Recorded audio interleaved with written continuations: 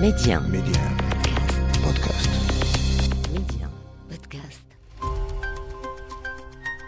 Bonjour, c'est Jalal Bouzrara. Bienvenue dans le podcast Le meilleur de le club.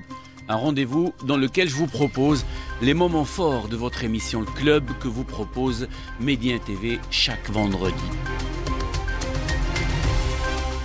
Magnifique victoire, magnifique sacre. Houssine, toute première question avant de céder la parole à mes amis Hervé et Amine. Vous êtes parti au Cameroun comme tenant du titre, comme grandissime favori pour la victoire finale. Ça doit représenter une pression énorme. Comment vous avez réussi à la gérer ?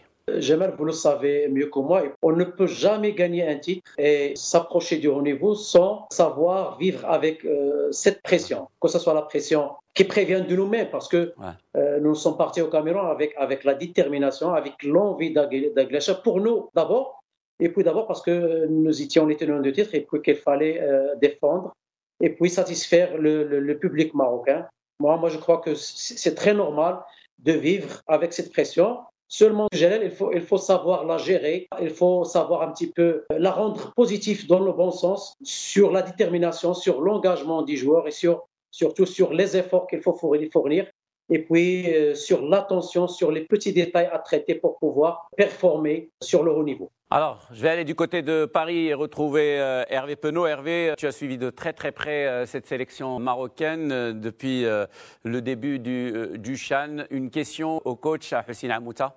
Oui, je voulais savoir, coach, comment s'était passée cette montée en puissance d'une certaine manière, parce qu'on a vu un début de compétition un peu plus compliqué, pas sur le plan collectif toujours, mais avec cette difficulté à marquer les occasions, donc avec le doute qui pouvait arriver, notamment, j'allais dire, El Kaabi, qui était pour moi le symbole, qui jouait de manière très intelligente, souvent intéressant dans ses déplacements, mais pas très efficace devant le but. Alors à un moment, il a fallu, quand le deuxième match est survenu, ce match nul contre le Rwanda, qu'est-ce qui s'est passé à ce moment-là pour qu'après on ait cet envolé, j'allais dire, contre l'Ouganda et puis le reste. Déjà, notre travail consiste, et puis surtout ma responsabilité consiste à mettre le groupe en confiance, spécialement El Kaabi, parce que moi je le considère, c'est le meilleur attaquant ici au Maroc, voire même peut-être en Afrique, c'est le meilleur attaquant parce que moi je ne considère pas seulement le fait qu'il n'ait pas marqué suffisamment de buts, mais moi je suis convaincu du travail qu'il fait pour le groupe. Donc déjà son investissement à créer des occasions de but pour les autres, à pouvoir un petit peu aider les milieux de terrain et la ligne de défense quand on perd le ballon, c'est déjà pour moi un très grand acquis. Et puis, dans ces moments difficiles, que l'on voit la qualité d'un entraîneur. Moi, je l'ai toujours soutenu. Et même parfois, mes proches considèrent que parfois j'ai exagéré à le protéger. Moi, je considère que c'est mon devoir de protéger mes joueurs, et spécialement ceux qui ont l'audace d'aller dans les 18 mètres et de se créer des occasions de but. Donc, c'est pour moi le plus important, c'est d'aller se créer des occasions de but et ne pas un petit peu rester très loin du but. Alors, on va aller du côté de Casablanca. Amine Rahmouni, une question pour Houssine Amouta, une première. Déjà, je voulais féliciter véritablement pour ce titre-là, parce qu'effectivement, on a toi, Jalal, le traître qui laisse penser que j'ai quelque chose contre Amouta, alors que c'est quand même ce monsieur-là qui était le premier Marocain. Oh si, tu l'as dit. J'ai absolument rien dit. Je t'ai présenté en étant un spécialiste de Houssine Amouta, un spécialiste et aujourd'hui un très grand fan, parce qu'après quand même, magnifique. Après m'avoir amené une Ligue des Champions à mon club bien aimé, alors que j'attendais depuis 92, là il te ramène un second chant d'affilée. Il n'y a que les imbéciles qui ne changent pas d'avis. Bravo, je suis d'accord. Bravo. Je te remercie pour le compliment, Jalal.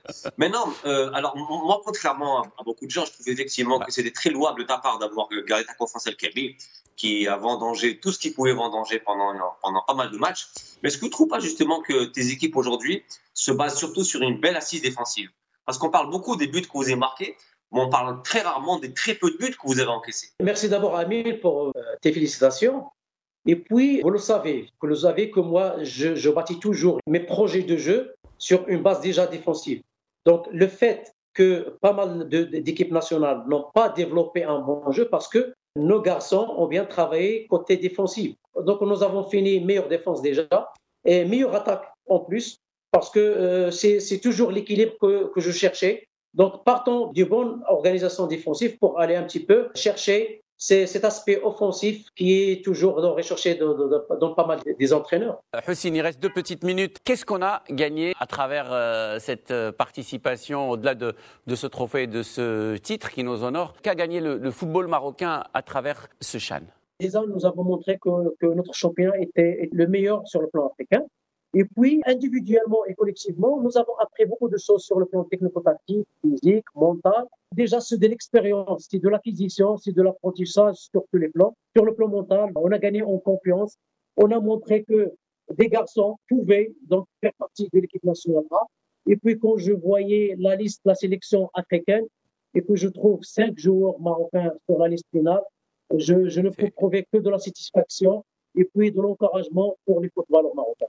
Et comment vous arrivez, c'est la toute dernière question, Hussein, à la fois être sélectionneur de l'équipe du Maroc, franchement ça chapeau, hein. Moi je suis admiratif, et être également sur le banc des universités à préparer ce doctorat, ce qui ne nous arrivera pas ni à Hervé, ni à Amine, ni à moi. Comment vous arrivez à gérer tout ça? Des lumières, des stades et des plateaux de télévision au banc de l'université. Je crois, moi, je suis toujours motivé pour apprendre. Moi, j'adore aller chercher de la recherche. Parce que moi, je lis beaucoup. J'adore lire et savoir ce qui se passe, les nouveautés, que ce soit sur le plan technico-tactique, sur le plan mental, physiologique. Voilà. Et puis, j'apprends toujours. Bravo. Et merci beaucoup, Hussein Amouta. Bravo et félicitations pour ce sacre avec la sélection marocaine. Merci, Hussein. Merci, Hervé. Merci aussi à mon très cher. Il a été sage et il a été sympa, Amine Rahmouni. Je serais, comme tu le dis si bien, imbécile de faire autrement. Mais non, j'ai pas dit ça. Merci beaucoup, Amine. Merci, Hussein. Merci, Hervé. Merci à vous. On va tous se retrouver encore une fois. Bravo. La semaine prochaine pour un nouveau numéro de Club. Ciao, les amis. Merci. Voilà, rendez-vous la semaine prochaine, les amis, pour un nouvel épisode du meilleur de le club, toujours avec Reda Allali et Amine Rahmouni, pour ne rien rater du football chez nous et dans le monde. Abonnez-vous à ce podcast pour être les premiers à recevoir les derniers épisodes. Ciao.